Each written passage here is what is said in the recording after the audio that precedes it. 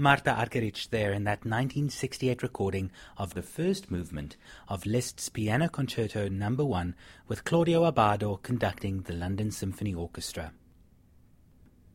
A very warm welcome to this special On and Off the Record podcast, the first of two programs dedicated to legendary pianist Marta Argerich. My name is Adrian Fuchs, host of On and Off the Record, and I'd like to invite you to join me for the next 2 hours as we trace Argerich's early years as a wunderkind in Buenos Aires, her formative studies with Friedrich Gulda, her triumphs at the Busoni and Geneva International Piano Competitions in 1957, and her rise to international prominence when she won the 7th International Chopin Piano Competition in Warsaw in 1965 at age 24. Thomas May once wrote that an encounter with the searing artistry of Marta Argerich can resemble a religious conversion experience. Alex Ross, writing in The New Yorker, likened the experience to what can only be described as a possession, a visitation. Indeed, Argerich, who turned 75 on June 5th of this year, has been called the High Priestess of the Piano, a goddess who inspires a cult-like devotion among audiences, her fellow musicians and artists. Argerich reigns supreme over the feudalistic world of virtuoso pianists, notes Ross. Rivals become mere fans around her, lingering at the door of her dressing room and then skulking away. Her concerts conjure up scenes from another place and time. Grown men running down the aisles clutching bouquets, world-renowned musicians pummeling the railings of the upper boxes, and jaded critics breaking into foolish smiles. Having admired the artistry of this phenomenal pianist for as long as I can remember, I've wanted to compile a program on her for On and Off the Record for some time now. From the outset, however, I realized that trying to capture even just some of the facets of Argerich's artistry would prove a challenging task, not least because of her mercurial and enigmatic artistic persona. Daniel Barenboim, for example, likened her to a beautiful painting without a frame. She is also famously shy and elusive, seldom gives interviews, and has even been called the Garbo of pianists. As a result, there is not a great deal of audiovisual interview clips available of her in English that I could draw on for this program. What I found and would make sense to include, I did, but I do urge you to seek out the fascinating documentaries Evening Talks by George Gachot and Bloody Daughter by her daughter Stephanie Argerich, which contain insightful interview clips, mostly in French, as well as wonderful archival footage of Argerich in performance. A search on YouTube will also yield a treasure trove of riches. What I did manage to include in these two programs, however, are numerous quotes by Argerich herself drawn from the relatively few in-depth press interviews that she has given over the years, as well as comments from family members, friends, critics, and fellow artists. I do hope that the end result will provide you with a greater understanding of this unique artist, or at the least a newfound appreciation of her formidable artistry. As always, I would love to hear any feedback or comments that you may have regarding these programs. To get in touch with me, please visit my website www.onandofftherecord.com and look for the contact page, where you'll find the necessary information on how to reach me. You can also send me an email at Adriaan, that's ADRIAAN, at onandofftherecord.com, or send me a message on the On and Off the Record Facebook page or on Twitter, at OnOffTheRecord. A reminder too that you can listen again or download a copy of this podcast or any of my previous programs from my website or from iTunes for free. And if you enjoyed listening, please let me know by writing a review on iTunes. I look forward to hearing from you. So, where does one begin to describe Marta Argerich, one of the most enigmatic figures in classical music today, a living legend who is regarded as one of the greatest pianists of all time, yet someone who readily admits that it is not a gift she sought, nor one she is particularly comfortable with. "I didn't want to be a pianist in the first place," she once famously stated. "I still don't want to be, but it is the only thing that I can do, more or less." Despite her legendary reputation, Argerich has paradoxically played only one solo recital in decades, instead preferring to play concertos or chamber music with musicians whose company she enjoys. A further contradiction is that her playing, whether it be Bach, Beethoven, Chopin, Prokofiev, Strauss, or Messiaen, feels entirely personal, yet it is always completely in the service of the composer. She seems both to own the music completely and to discover it on the spot, Matthew Gurevich noted. Her interpretations are never standard or middle of the road, yet while one listens, there seems to be just one way, hers. The bottom line is that, as Anthony Tommasini wrote in the New York Times, once you've heard Argerich play, you never forget it. She is a colossal technician, a powerfully intuitive musician, and an electrifying performer. Here is Argerich playing the Preludes numbers 16 through 24 from her recording of the complete set of Chopin Preludes, Opus 28, recorded in 1975.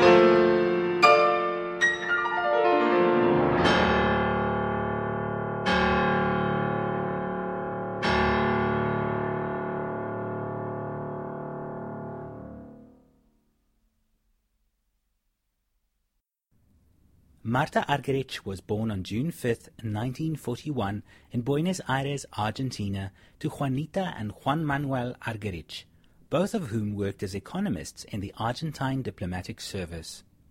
Her paternal ancestors were Catalonians based in Buenos Aires since the 18th century, while her maternal grandparents were Jewish immigrants from Russia. Argerich became a pianist quite by accident, as she explained in an interview with Dean Elder for Clavier magazine in 1978. As a precocious child, my parents enrolled me in kindergarten when I was 2 years and 8 months old, she noted. I had a little friend who was always teasing me. He was 5 and was always telling me, "You can't do this, and you can't do that." And I would always do whatever he said I couldn't. One day he got the idea of telling me that I couldn't play the piano. That's how it all started. I still remember it. I immediately got up, went to the piano, and started playing the tune that the teacher was playing all the time. I played the tune by ear, perfectly. The teacher called my mother, and they started making a fuss, Argerich recalled. Soon after, Argerich's parents enlisted the tutelage of Ernestina Khusrov, famous for teaching children to play by ear, to help develop their daughter's musical talents. When little Martita, as she is still called by avid fans in her homeland, reached age 5, Argerich's parents engaged internationally renowned teacher Vincenzo Scaramuzza to advance his studies. Scaramuzza was known as a fearsome taskmaster, capable of changing all of his students' fingerings minutes before a performance. He was very tough, Argerich recalled in a 2005 interview with Caleb Bach. I was very shy and he intimidated me. Elsewhere, she has described him as a tyrant with sadistic tendencies.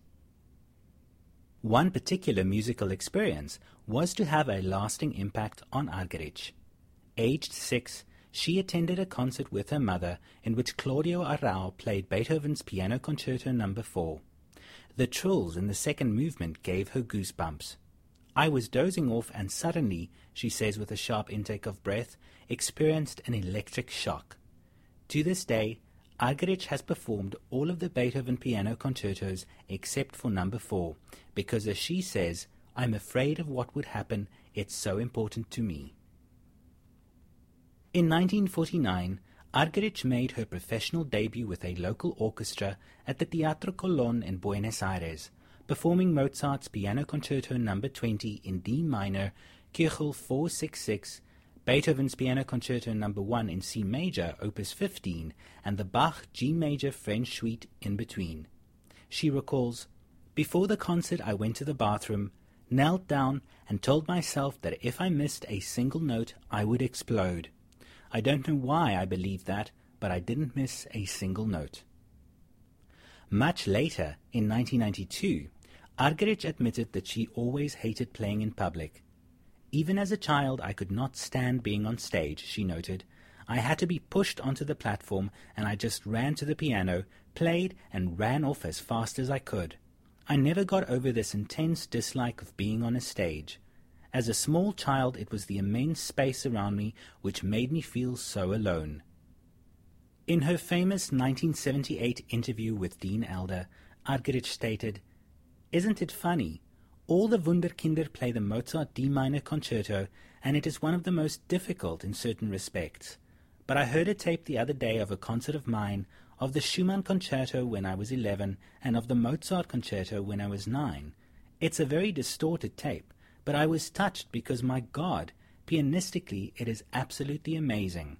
I mean, I don't understand how I did those things." Well, we certainly don't understand how Argerich did, and still does, what she does as only she can. Here she is at age 9, performing the third movement from Mozart's Piano Concerto No. 20 in D minor, Köchel 466, with Alberto Castellanos conducting the orchestra of the Argentine National Radio in this live 1950 recording.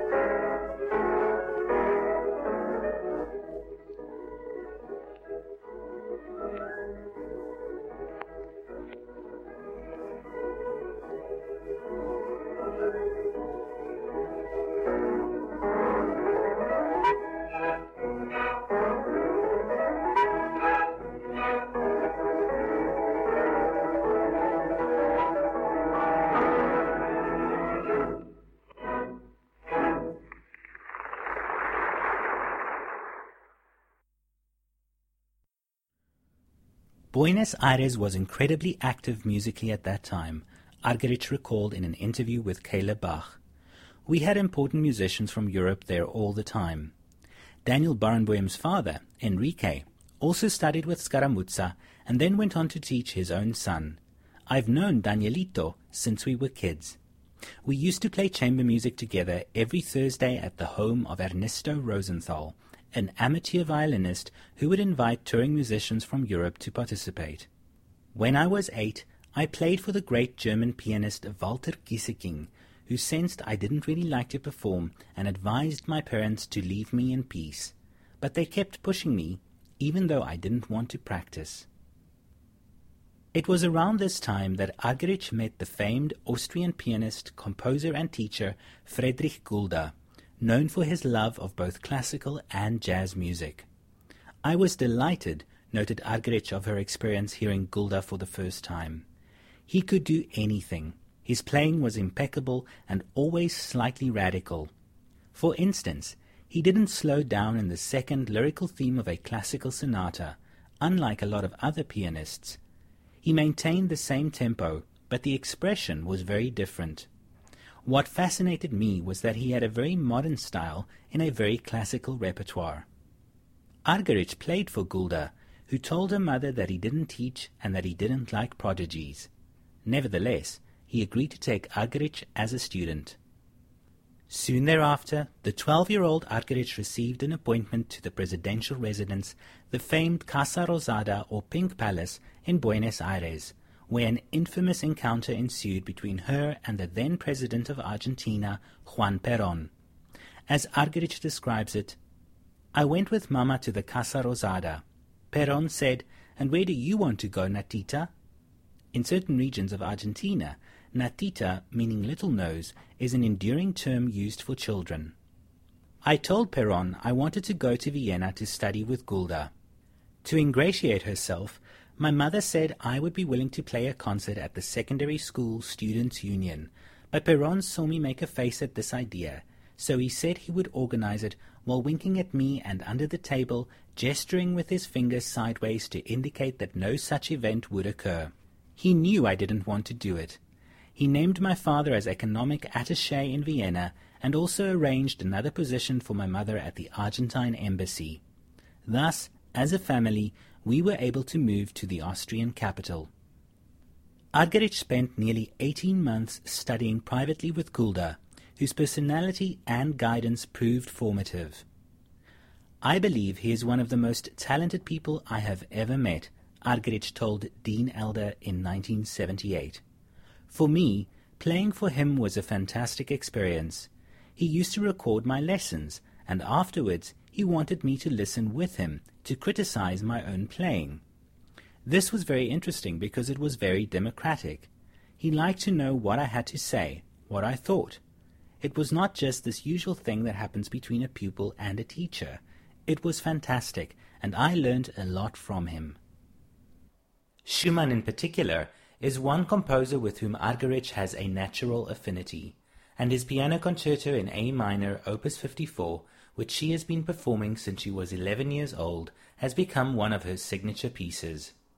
Indeed, there is something about Schumann's music that speaks to Argerich, or rather she is able to speak through his music in such a way that the music seems to be a natural extension of her being, part of her DNA. Friedrich Gulda once told her, "It's not your fault that Schumann was not Argentinian." Here is conductor Antonio Papano talking about Argerich's artistry and her playing of the Schumann concerto. It's impossible to separate the person from the musician. She is music. First of all, what a dynamo. She manages, with all the energy and mercuriality that she has in her playing, to somehow get every nuance on the way. You know, it's very few pianists can really do that. You can't put her in a cage. You can't put her in a box. You know, she's a free spirit. She has such class, such a sort of old world elegance. It's from another era almost, you know. Just wonderful.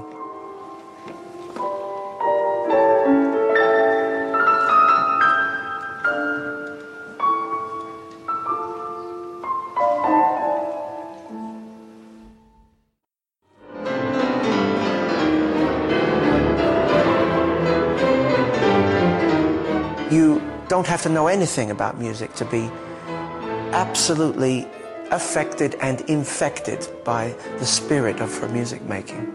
You know, you're just knocked over by the amount of energy that she has. But actually, what she does is always extremely natural. It's as if the music can't go any other way.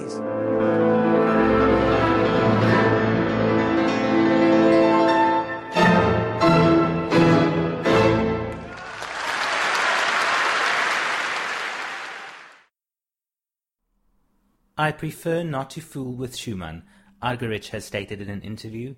I hope I'm not bad for him. Schumann is very intimate for me, and I hope he likes me. I'm extremely touched by his suffering, and I love his generosity, even with his colleagues. He had so much love to give. Let's listen now to the first movement, Allegro Affettuoso, from the Piano Concerto in A minor, Opus 54 by Robert Schumann, as performed by Marta Argerich. Nikolaus Harnoncourt leads the Chamber Orchestra of Europe in this acclaimed live recording from 1992.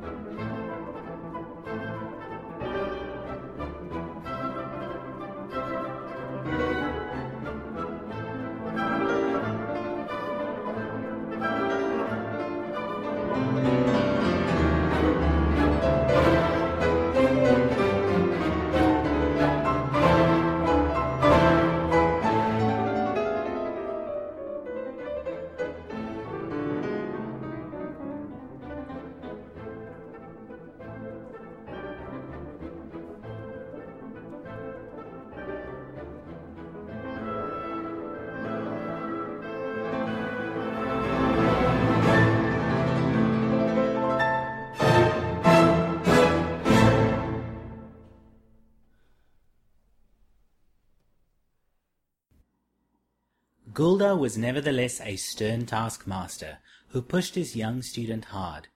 When he accused her of being lazy, she would prove him wrong, as she did when she reportedly mastered Schumann's Abegg Variations and Ravel's Gaspard de la Nuit in just 5 days.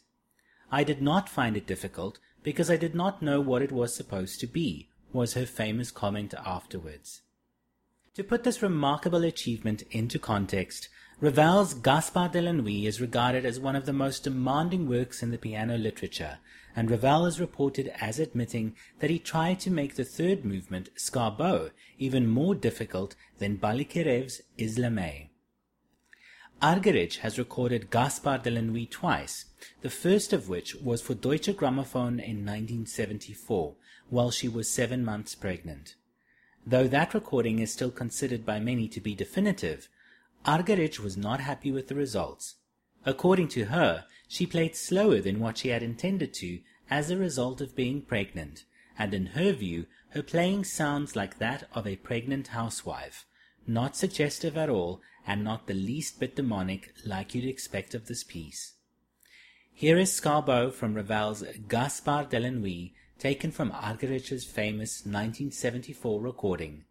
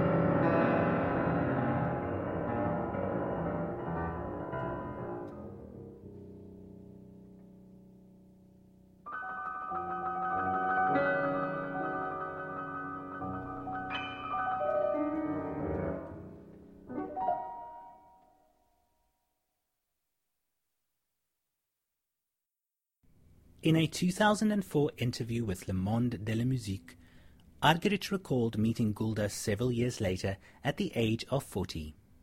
"He was furious with me," she noted. "What did you do with your life?" he asked me. He blamed me for not improvising any longer. According to him, I was not faithful to the ideals of our youth. This mixture of freedom and austerity fascinated me, noted Argerich. He said an artist shouldn't be a painter, but a photographer. For him, respect for the score was paramount. But when he improvised, he did what he wanted.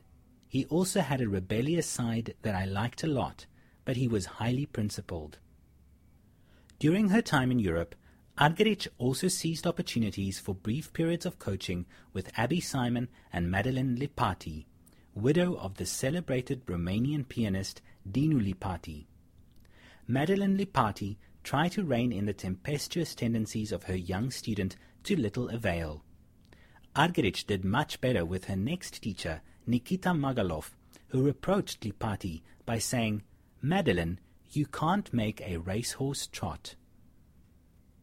It was Magalov who helped prepare the 16-year-old Argerich for the Busoni International Piano Competition in Bolzano, Italy, and the Geneva International Music Competition held just 2 weeks apart in 1957.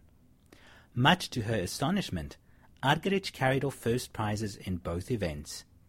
As Argerich told Dean Elder in 1978, the first time she played the Liszt Sixth Hungarian Rhapsody all the way through was during the actual performance at the Busoni competition. "That's where I played the Liszt the first time," Argerich told Elder. "I hadn't played it before, not even for myself. At that time, I was very superstitious, so I wouldn't play a piece all the way through, even for myself. I was afraid that something would happen, and so I just waited until I passed to the next round to learn the next set of pieces. I didn't expect to get through the preliminaries. I was expecting to be eliminated, and so I never worked from one round to the next. I didn't want to practice if I wasn't going to get through. So when my name was announced, I would go on and practice for the next round. I was always thinking, no." The Sixth Hungarian Rhapsody by Franz Liszt is a well-known virtuoso showpiece that concludes with a brilliant cannonade of thundering octaves, an Argerich speciality.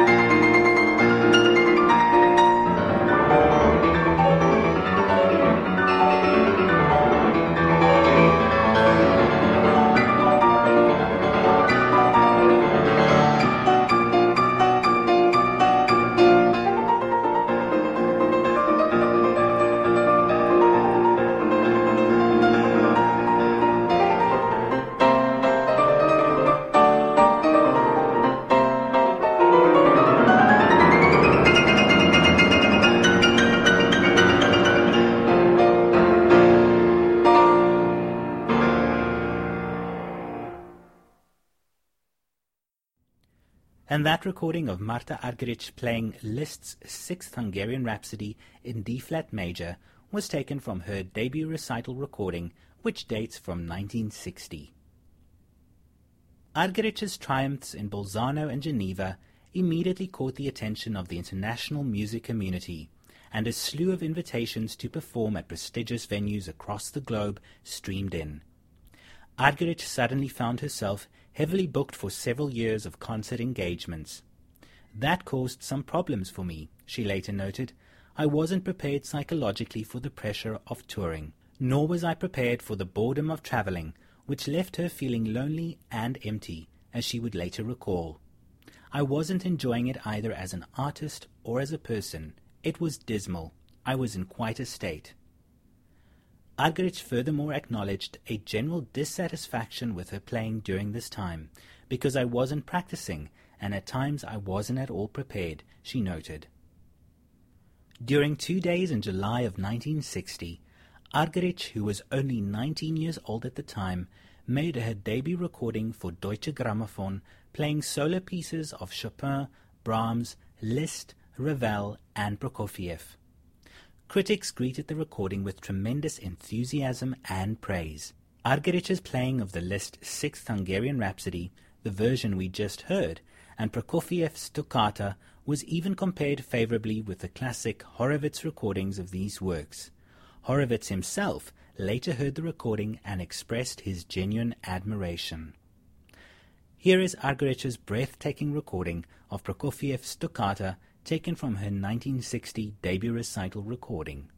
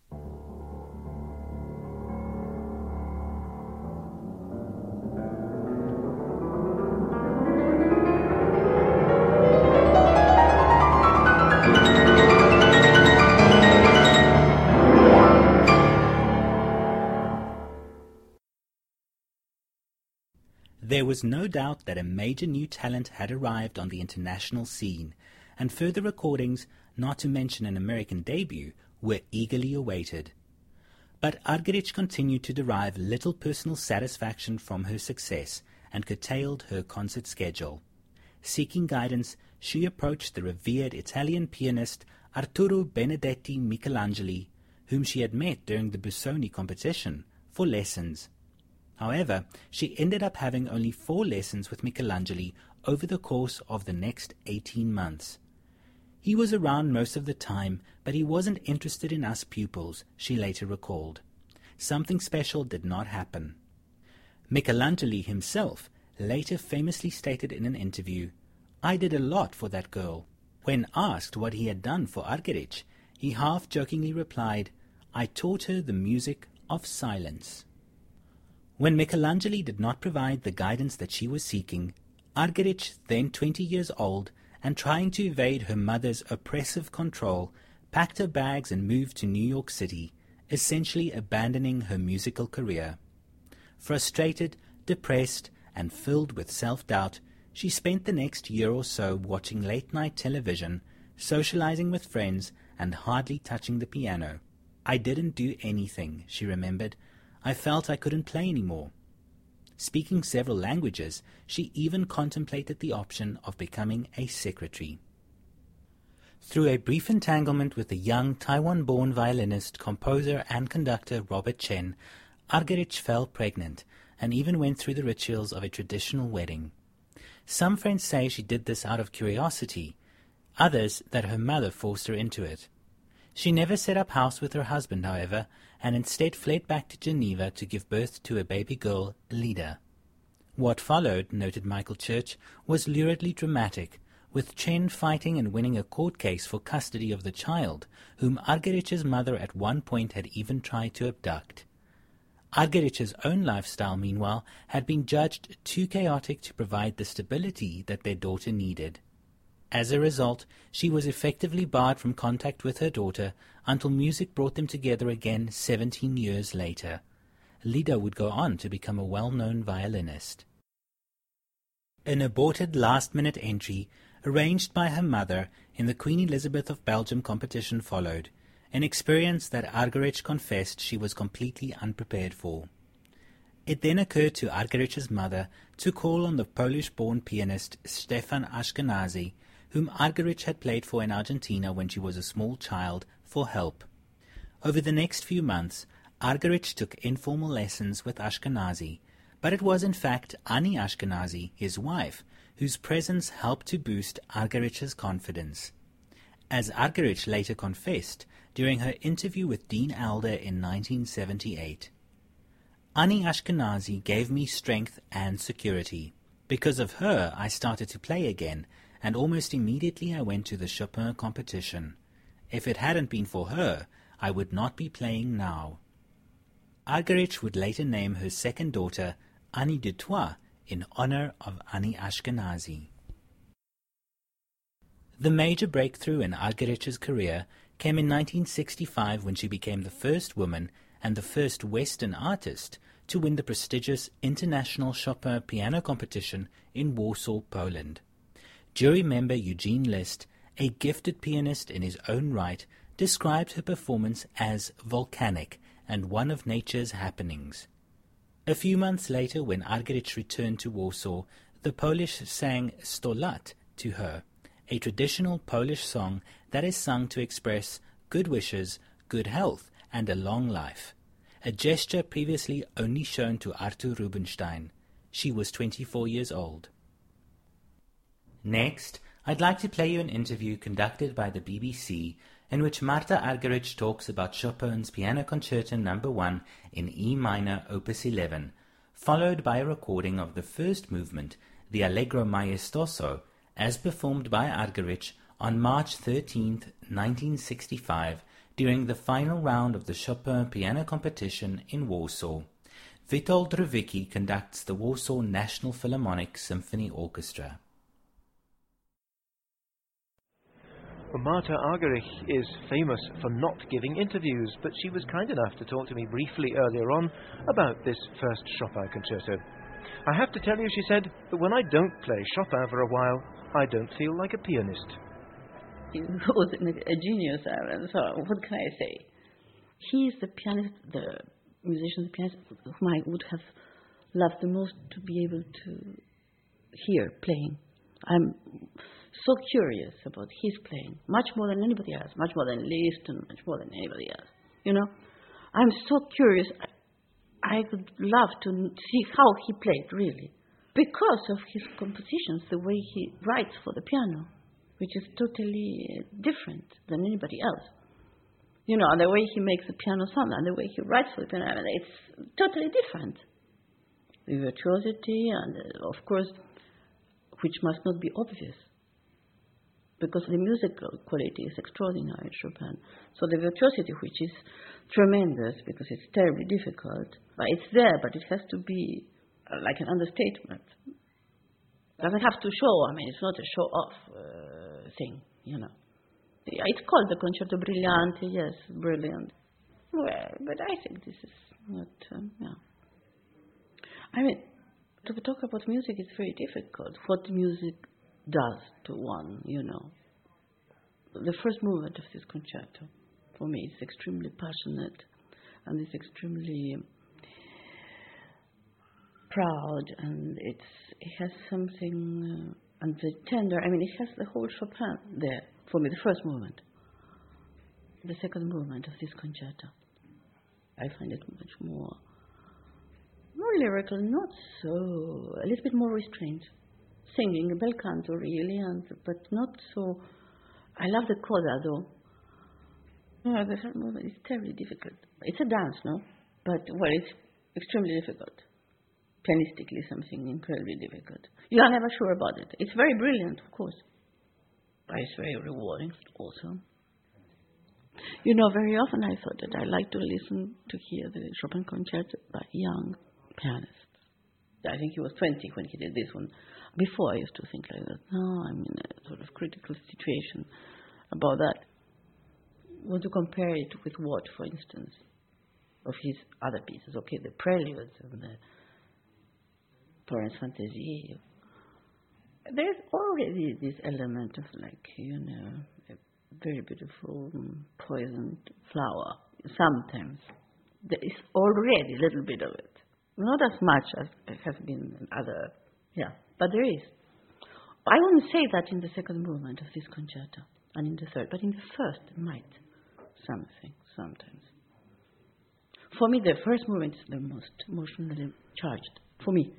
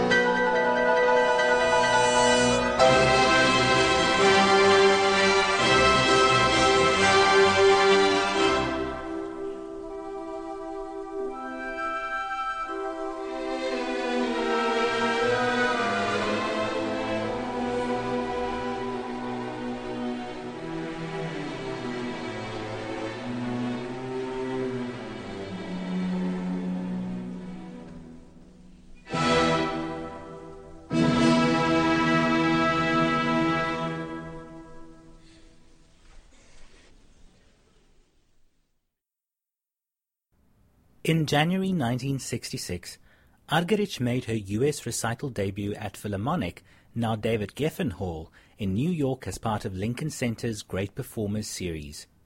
In early 1968, she was scheduled to play Beethoven's first piano concerto for her U.S. orchestral debut with the New York Philharmonic, conducted by Leonard Bernstein, but withdrew 3 days prior to the performance.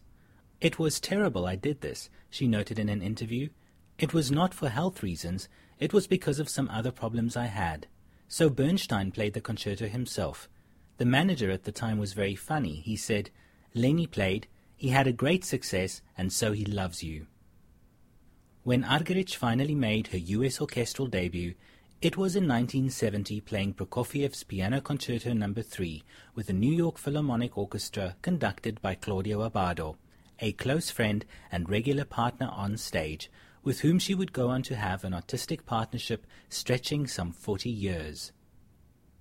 One of the many infamous stories surrounding Marta Argerich is how she learned the Prokofiev Third Piano Concerto, a work which, along with the Tchaikovsky First Piano Concerto, has become her calling card. The story goes that, age 16, she shared a room with another female pianist. Argerich, who was always a night owl, slept during the day while her roommate practiced the Prokofiev Concerto, and somehow she learned the concerto in her sleep, through osmosis. Yep, you heard that right, she learnt it in her sleep. "In a subliminal manner I more or less memorized it," Argerich noted in an interview. "When I had to perform it, I even made the same mistakes as my roommate did. I picked them up too. I learnt them in my sleep, just as one would learn a new language by listening to the tape under one's pillow." Well, that brings us to the end of this On and Off the Record podcast, the first of 2 programs dedicated to Marta Argerich. I hope that you will join me again for the second part of our 2-part tribute, in which we touch on Argerich's relationships with conductor Charles Dutoit and pianist Stephen Kovacevic, discuss her phenomenal technique, and trace the stage fright, insecurities and fears that have plagued her throughout her career. We will also touch on her battle with cancer and her legendary concert in Carnegie Hall in 2000. As always, I'd like to encourage you to visit my website On and Off the Record, www.onandofftherecord.com, where you'll find more information on this and other programs, and where you can listen again or download my programs for future listening. You can also find my podcasts on iTunes. Simply search for On and Off the Record. And while you're at it, subscribe to my iTunes podcast feed to receive any new On and Off the Record podcasts as soon as they are released. If you'd like to get in touch and share with me any feedback you may have on this or other programs, you can do so by sending me an email at Adrian, that's ADRIAAN, at onandofftherecord.com, via the Facebook On and Off the Record page, or via Twitter. My Twitter handle is at OnOffTheRecord.